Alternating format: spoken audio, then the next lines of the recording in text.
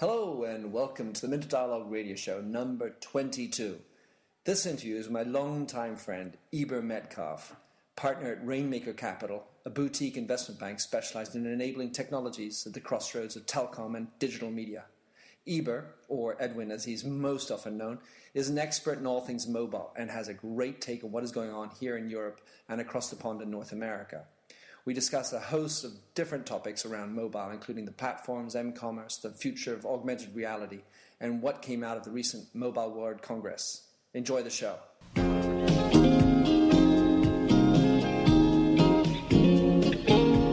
Hello, bonjour, and welcome to the Minter Dialogue radio show, where we discuss brand marketing with a focus on all things digital. I am Minter Dial, and I'm author of the blog TheMyndset.com. That's TheMyndset, where branding gets personal. You'll find the show notes on the blog for the upcoming interview. So let's cut to the quick. Enjoy the show. Hello, and welcome to the Minter Dialogue radio show. Today I'm on Skype, and I have a very, very different kind of person on the other end of the line. He is a friend first. I've known him for a long time, too long, probably 25 years now, right? And maybe more than that, Eber. Or Edwin, for those who know him professionally, Edwin Metcalf is a partner at Rainmaker. And Rainmaker is I would call it, it's a boutique investment bank, right, Eber? And yes, Minter. That's exactly how we bill ourselves, though we're a bit unique in the space. We're three partners based out of California. I'm currently holding down duties in Europe, but our clientele is completely international. What we do is we help our clients with their corporate development strategies and often do advisory for merger and acquisition work. What took you to Europe? I mean, or you're based in Madrid, so why Madrid? Well, I have to admit it's Madrid for the family and lifestyle and Europe for the business. I often find myself on the plane to London, Paris, Vienna, other places, Amsterdam as well.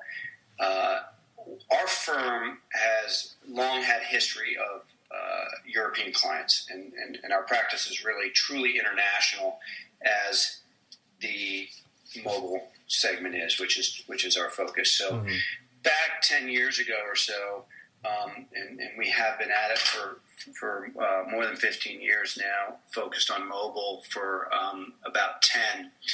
But in that period, all will remember that Europe was quite significantly ahead of the United States and other markets in terms of mobile penetration and value-added services businesses that had been developing on top of the carrier's basic voice service. So we've performed a function at that time where we're helping small companies based in Europe that had proven their model and validated their business to get into the U.S., the big market, the media market, a chance perhaps for number one, growth, number two, a valuation, whether for fundraising or for exit, that might be favorable to what was possible in Europe at the time.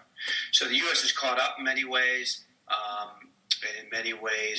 taking some leadership role in the mobile space, but we continue to see well-managed, very interesting companies in Europe that are looking to raise their visibility in the international mobile space. Talk about what's where the Europeans are still leading. What are the areas you see where the European companies are taking the lead? Good question, because we always start at this time and place. We really are struck by the power of the so-called over-the-top players. Companies coming from the internet side or other spaces. The usual suspects are, Facebook, Apple, Google, and they're really driving many of the dynamics in the mobile space. What you have in Europe are the traditional big operator groups, whether it's Telefonica, Vodafone, Orange, etc., that are major players represent a major part of this ecosystem, really the network. So Europe continues to be strong in there. The dynamic has been where the European market has gotten very mature. These operators have branched out globally. They and the industry are strong because there's other geographies where we're seeing fantastic growth that has helped them raise their business, but they continue to face this challenge of the whippersnappers from California who piggyback on their network and jump right into the end user's wallet. For the layman, Eber, let's talk about coverage, because I mean that's the sort of the everyday hassle. 4G is coming on stream. How do you compare the coverage, mobile coverage in Europe as opposed to the United States? Yeah, and please do check my jargon anytime you get a chance, Minter. I appreciate it. My experience is well, no, it's not only urban. It's also rural in the U.S.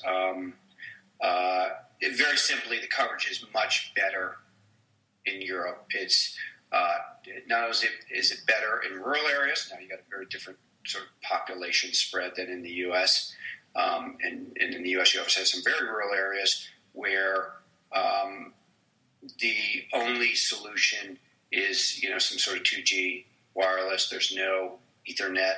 There's no, to talk about full coverage of access to the internet, if you will. There's satellite or there's 2G. Right? In Europe, there's much better coverage. Anecdotally, when I go back to home in San Francisco and I stay at my brother-in-law's right in the middle of Pacific Heights, San Francisco, I cannot get a AT&T signal. So there's incredible, shocking lapses in the coverage. And I mean, this, along with Wi-Fi in general, I mean, it's going to be hampering, or at least going to be critical, if the mobile world of m-commerce, surfing, and so on, is to penetrate as all the numbers or the predictions are out there. Absolutely, and in a way, you really circle back to the comment I made before on the operator's challenge from the over-the-top guys. The operator is making enormous investments in getting to 3G, which Europe is pretty thorough in U.S. certainly in metropolitan areas, and then getting to 4G. And let's just say 4G is where you can really stream video, get that rich experience over truly wireless broadband. To make that investment, any investor wants a return on that over a certain amount of time. And what we're seeing is that the operators' margins are shrinking. They're in a very competitive environment, and they're unable to. Simple examples of that are you see the bundling of services of voice, of data plans, and what's happened through all that is the operator hasn't been able to extract enough margin to justify that investment. So you look at over time, usage goes up, data usage goes up, but the return, the ability to charge for that goes down. The margin it doesn't go up as fast. The margin in the end is constricted. Yeah, so when we look at the operators the ones that I know well over in Europe, but it's similar in the States. On the one hand, they got below them the people running the handsets, and on top of that, you've got the ones that are providing all the apps, the glitz, the social media, and they're squeezed between a rock and a hard place. Is that your experience? Yes, that's very true. And for them, the fear and the danger is they migrate to something akin to a utility, where they're just providing a network service, and other people are really making the money on it. I mean, it's fascinating. You look at Apple and the iPhone, and there's many interesting dynamics of what's happened around Apple and what they've done to the industry. But if you look at it, it's very interesting. They launched with AT&T in 2007, and the service was terrible. And the fascinating thing was the end user never really blamed Apple for that. The mud was sort of on AT&T's face. They definitely added subscribers. The revenue model changed, it was a fundamental dynamic that's happened in the industry. But Apple really got the benefit. There's AT&T really providing sort of a mundane utility service and bearing the brunt of the responsibility for drop calls and bad connections. Definitely between a rock and a hard place. So Edwin or Ibar, you actually were holding a panel at the Mobile World Congress. Tell us about what you thought of some of the highlights from the Congress. The Mobile World Congress is really the industry's biggest, most important event of the year. Began as the GSM conference, still run by the GSMA, the Association of GSM Industry, and brings together operators, vendors, and players from all over the world, from Africa, from Asia, from Latin America, from the U.S., really our chance in the industry to get our fingers on the pulse, connect with people and network that we haven't in a long time, and from my perspective, the ideal place to set up meetings with decision makers and get a chance to sit down and talk with them. This year was absolutely fabulous from my perspective. Really strong feel in the industry, record crowd there, 67,000 participants, but a optimism and a feeling of opportunity that is much stronger than it's been in years. So an exciting time this year. Well, a friend of mine, Mitch Joel, on a podcast he held the other day with someone who's in mobile, said, well, is this the year of mobile? Is this the year that it breaks out? And it's always, great to try to place your bets on things like that. I think where we're getting to more and more, and I think this is the reason for the optimism and the investment, whether from capital investors like VCs or private equity funds or from companies in the space, is that there's clear visibility on very significant verticals that are going to evolve over the next decade. You might think of mobile commerce and M-Money as just being one. What's the role of the enterprise mobilizing, including mobile functionality throughout its organization? These are things that are relatively clear. And by that I mean we don't know the details, and M-commerce is a fascinating one to talk about how that's evolving along lines that we predict and in different ways than we might have dreamed. But these paths, if you will, have unbelievable ramifications on the way people live and do business and commerce is handled. And it's pretty clear that the mobile does move to a central space. I mean, the mobile device, and some of us have been, drinking this Kool-Aid for years, is ubiquitous. It does offer that chance for a one-on-one relationship with the user, and it's truly interactive, right? It's a two-way channel, a very dynamically different thing than watching a television over the past half century. So those things are real drivers and significant drivers that are seeing the mobile move to the center of the computing, marketing, commerce world. Is it this year? Is it next year? Some of us are betting, our waking hours that's what's happening. And whether it's this year or sometime over the next decade, I don't know when we wake up and say it's happened, but it's certainly going on. That's for sure.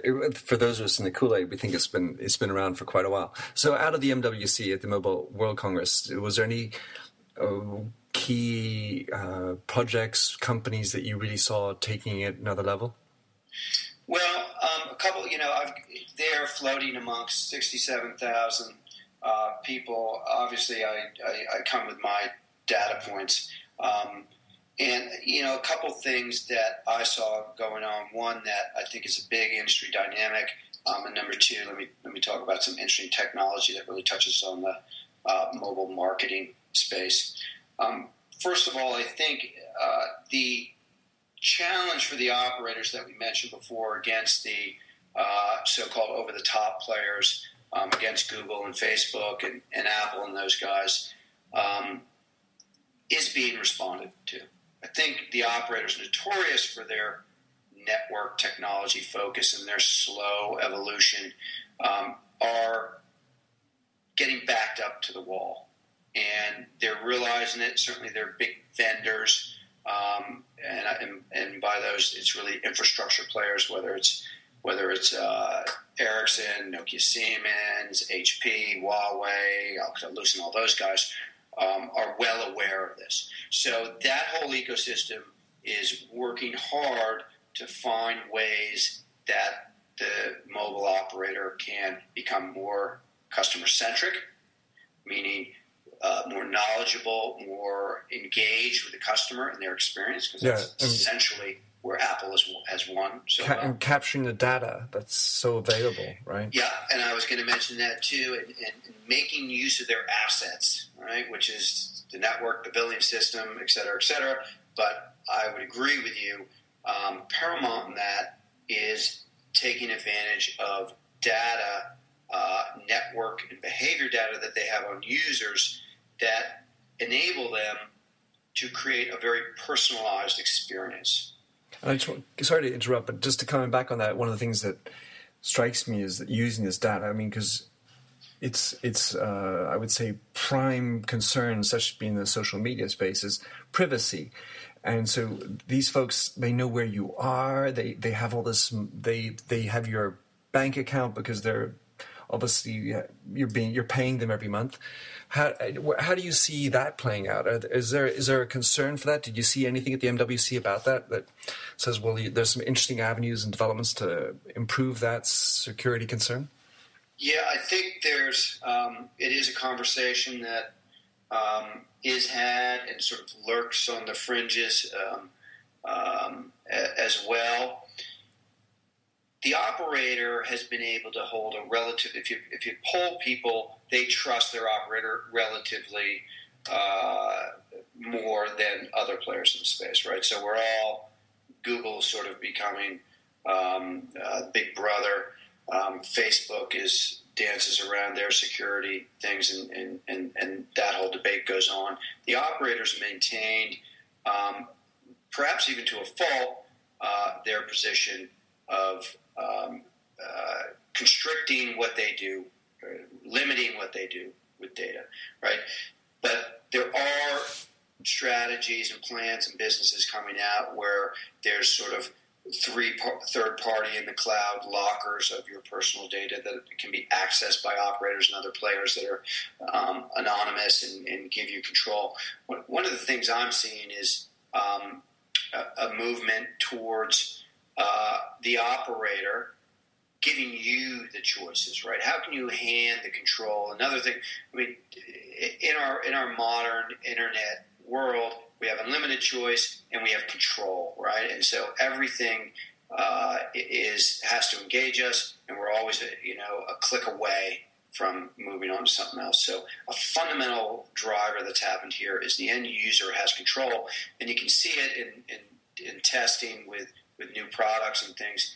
If the end user feels that they don't have control, they're gone, right? Mm-hmm. Very quickly. It's the need to opt in.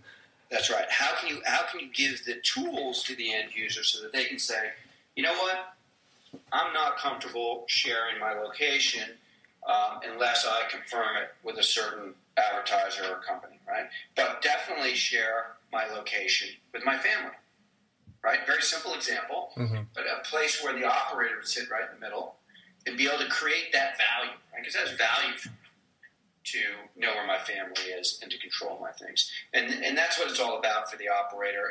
And I think they're starting to respond and find ways to create additional value for the end user. Value means engagement.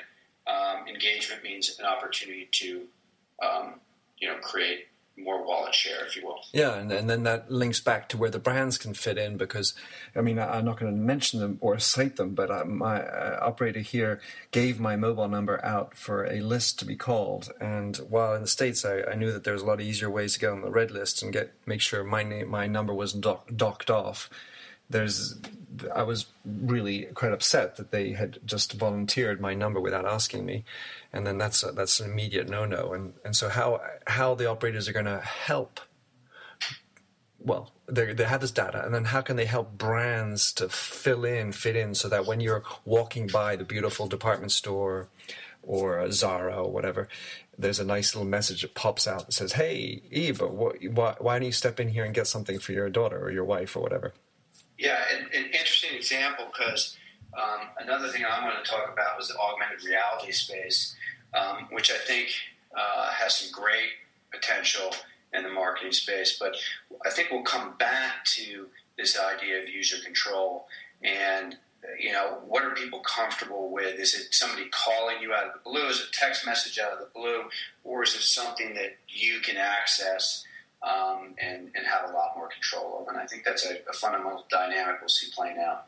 But I love your example of walking by and getting more information on things. I saw a lot of augmented reality things at Mobile World Congress and see this space really coming into its own. So for those who don't know, to put it in layman terms, augmented reality is the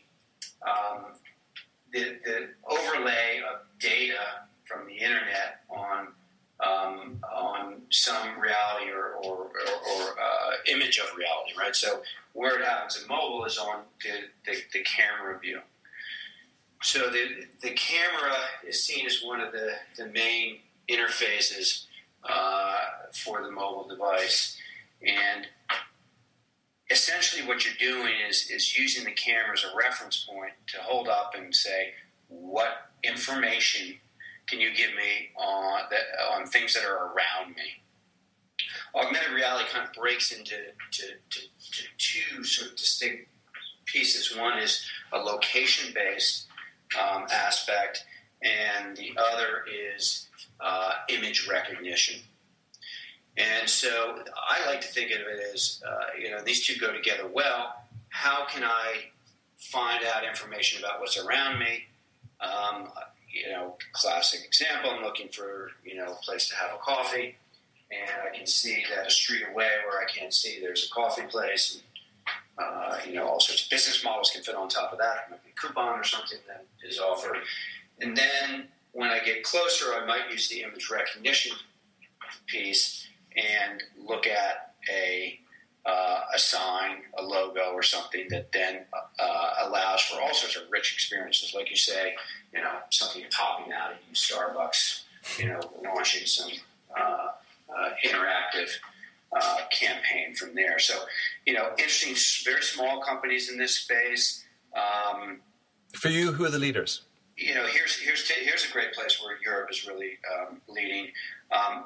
The leading companies that I see are Erasma, which is a spin-out from Autonomy, Wikitude, an Austrian company, and Layer, who's a well-funded, venture-funded company in the space. And what you're seeing here is the opportunity for two things. One is the interface, and one is the rich engagement potential that brands desire so much. So, in essence, the image recognition, what that eventually replaces is your need to enter something into a browser, right? So to type a search term. Or what we've seen is an interim step, which is the QR code, right, or a barcode, something that identifies, connects you to more information, a way to drill down and get more information.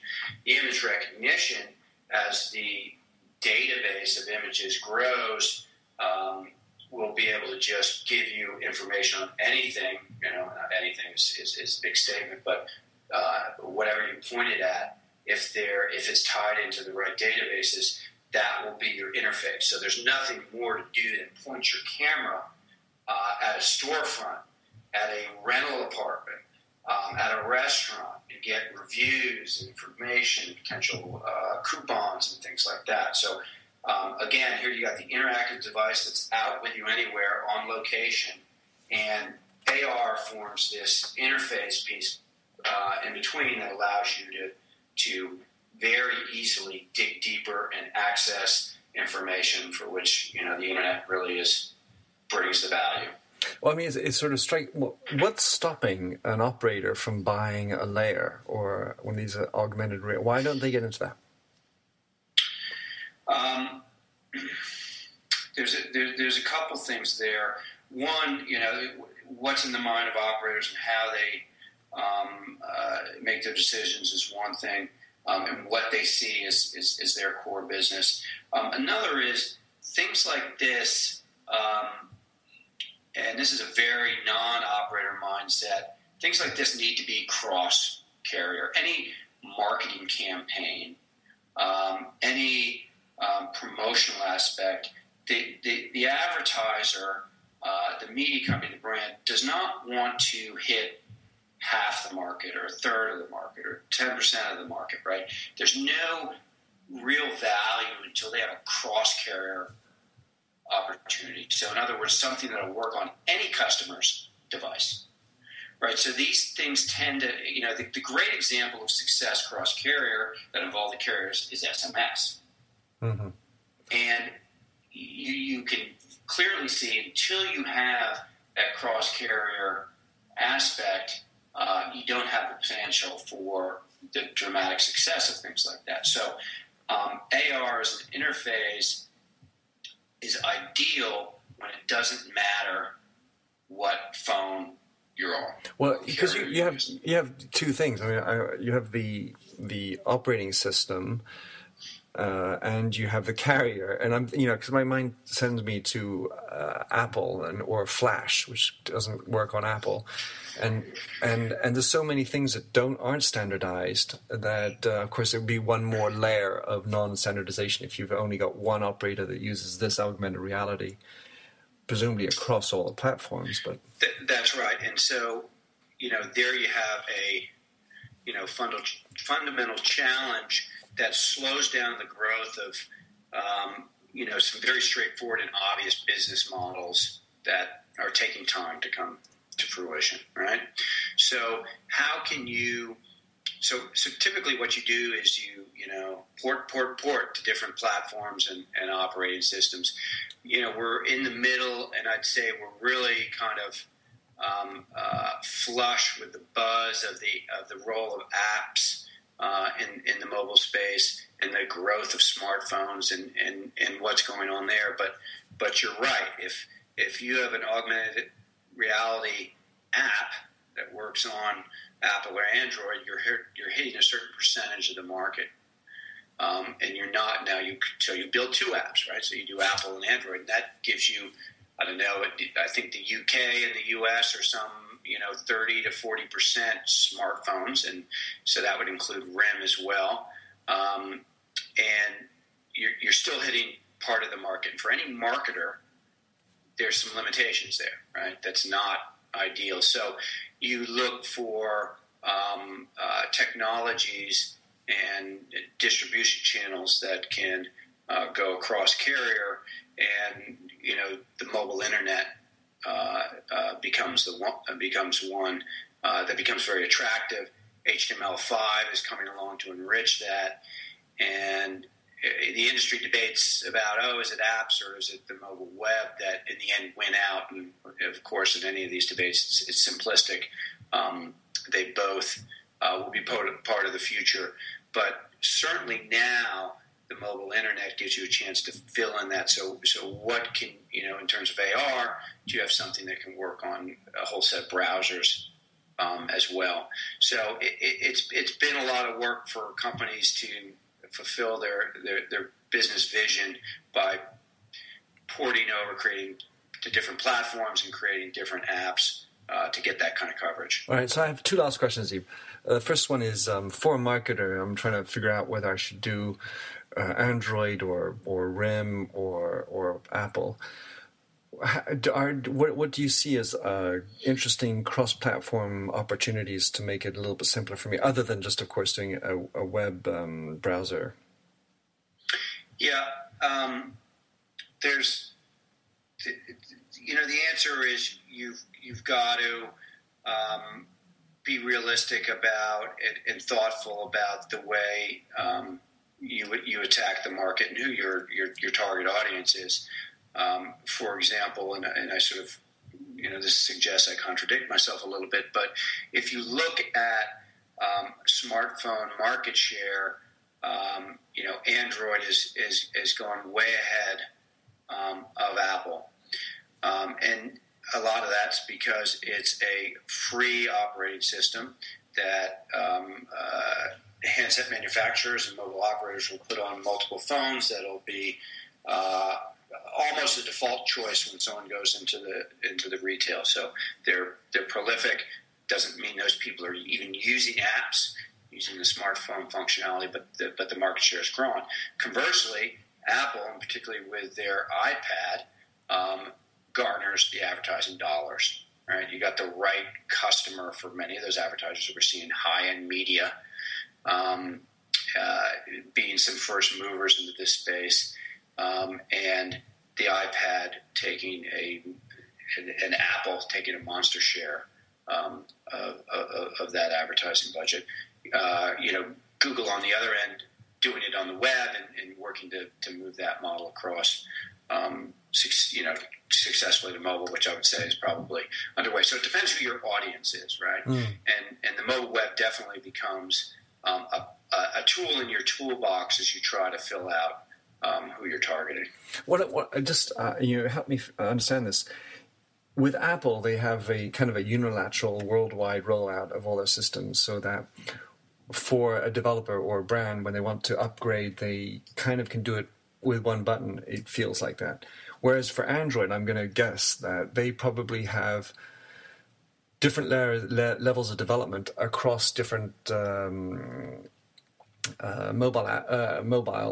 the Nokias of the world, or not the Nokia, of course, but the different mobile handsets are going to have different ages of development. So that for a brand that wants to then upgrade their app, how does that work for Android? I mean, do you see what I'm trying to say? There would be one's more unilateral, one's more dispersed, and does that make it more complicated, or is that just a moot point? Yeah, no, I mean, Apple has been very successful by keeping their environment closed and tight and very efficient in terms of those sorts of things. So, yes, they've been successful, but I'd say still, even the challenge of updating apps, a pure app on iOS, has expenses and limitations. Anyway, what we're seeing, and I think the future is something you might call a hybrid app.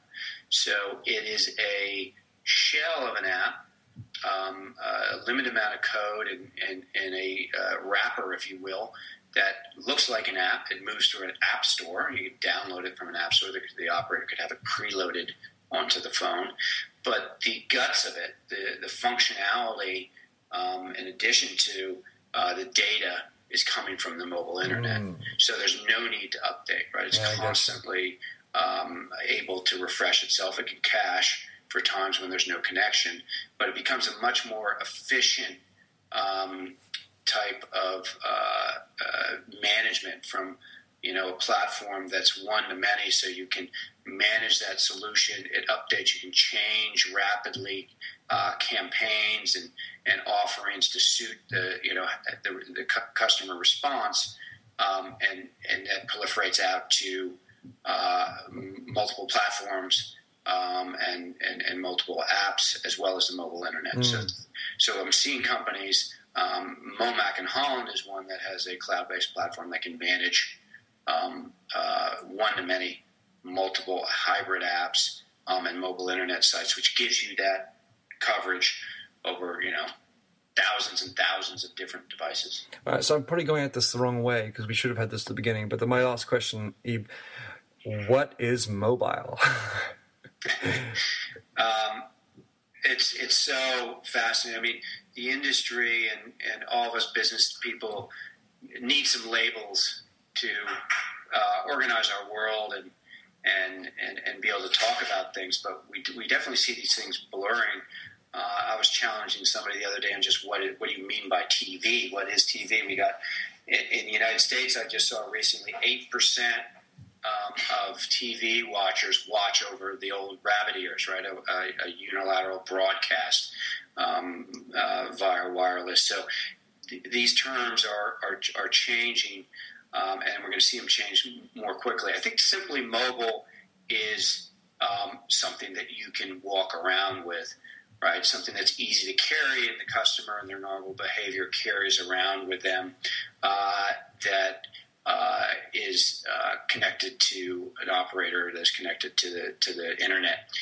And so I'd throw right now in our world, I'd throw tablets into the mobile category along with, another set of terms, smartphones and, feature phones and the rest of the traditional mobile telephony world. Because, where I go with that, I mean, so the tablet, for the most part, as I understand it, doesn't have a telephone connection. Or you can, yes, that's usually true. So you have Skype, that of course allows you to connect if you have Wi-Fi, right, or maybe even 3G. And that's correct. And then you've got the camera itself being a sort of other zone within the mobile space. I can imagine, the functionality of a mobile is also where this goes, because you've got, it's a telephone, it's a web surf, it's an entertainment space, it's an ability to do social. It's a moving space, but for brands, the issue is that each of them has different kinds of usages. And so you need to find a way as a brand marketer to adapt your interface, your engagement, according to the space. Because the way you're going to use a smartphone is going to be different from the way you're going to use an iPad, even if both are mobile. No, I think you're absolutely right. And in planning, whether you're creating media or you're creating a marketing campaign, you really got to think about it that way. What I think is the key thing about the mobile device, and let's just talk about phones now, because while the tablet is mobile, it seems that if you look at user behavior, it's mobile around the house, right? It usually, you see a lot of people reading books and on tablets and things on the metro, perhaps, but people generally gets to the couch. It's a great couch device.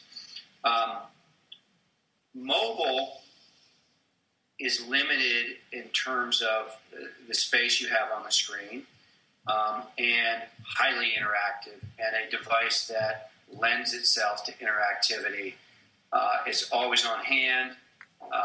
People can do lots of functionality with it. They're not looking to ingest a lot of content. Usually, they're looking to do things. Right? It starts with a voice call, a very interactive thing where you talk with another person, right? And so we really look to that device. I think that in another sort of scenario, the mobile phone becomes the remote for any kind of display or traditional television screen. It is the interactive device. So I think in marketing, the advertiser and marketer should look to the mobile device as a way to really leverage its interactivity, which is good news because there's good data coming out of that. There's information. There's way to really focus on converting customers, converting interest. Getting people to move beyond the step of just looking at advertising. Well, Eber, Mr. Edwin Metcalf, lovely to have you on the show. Great to catch up with you. And look forward to following up with you, hopefully coming to visit you in Madrid or you up in Paris next time. Meanwhile, I'll put all your details into the show notes. And stay mobile, Mr. Metcalf. Always a pleasure, Mentor. All right. Take care, my man. Adios. Adios. Thanks for having listened to this recording of the Minter Dialogue radio show. You'll find the show notes on themyndset.com, TheMyndset, where you can also sign up for my weekly newsletter. If you like the show, please don't forget to click the handy Facebook like button or tweet it out. And if you speak French, you can find my other French language interviews on minterdial.fr. In the meantime, please come join the conversation at The Myndset or catch me on Twitter at MDIAL. Happy trails.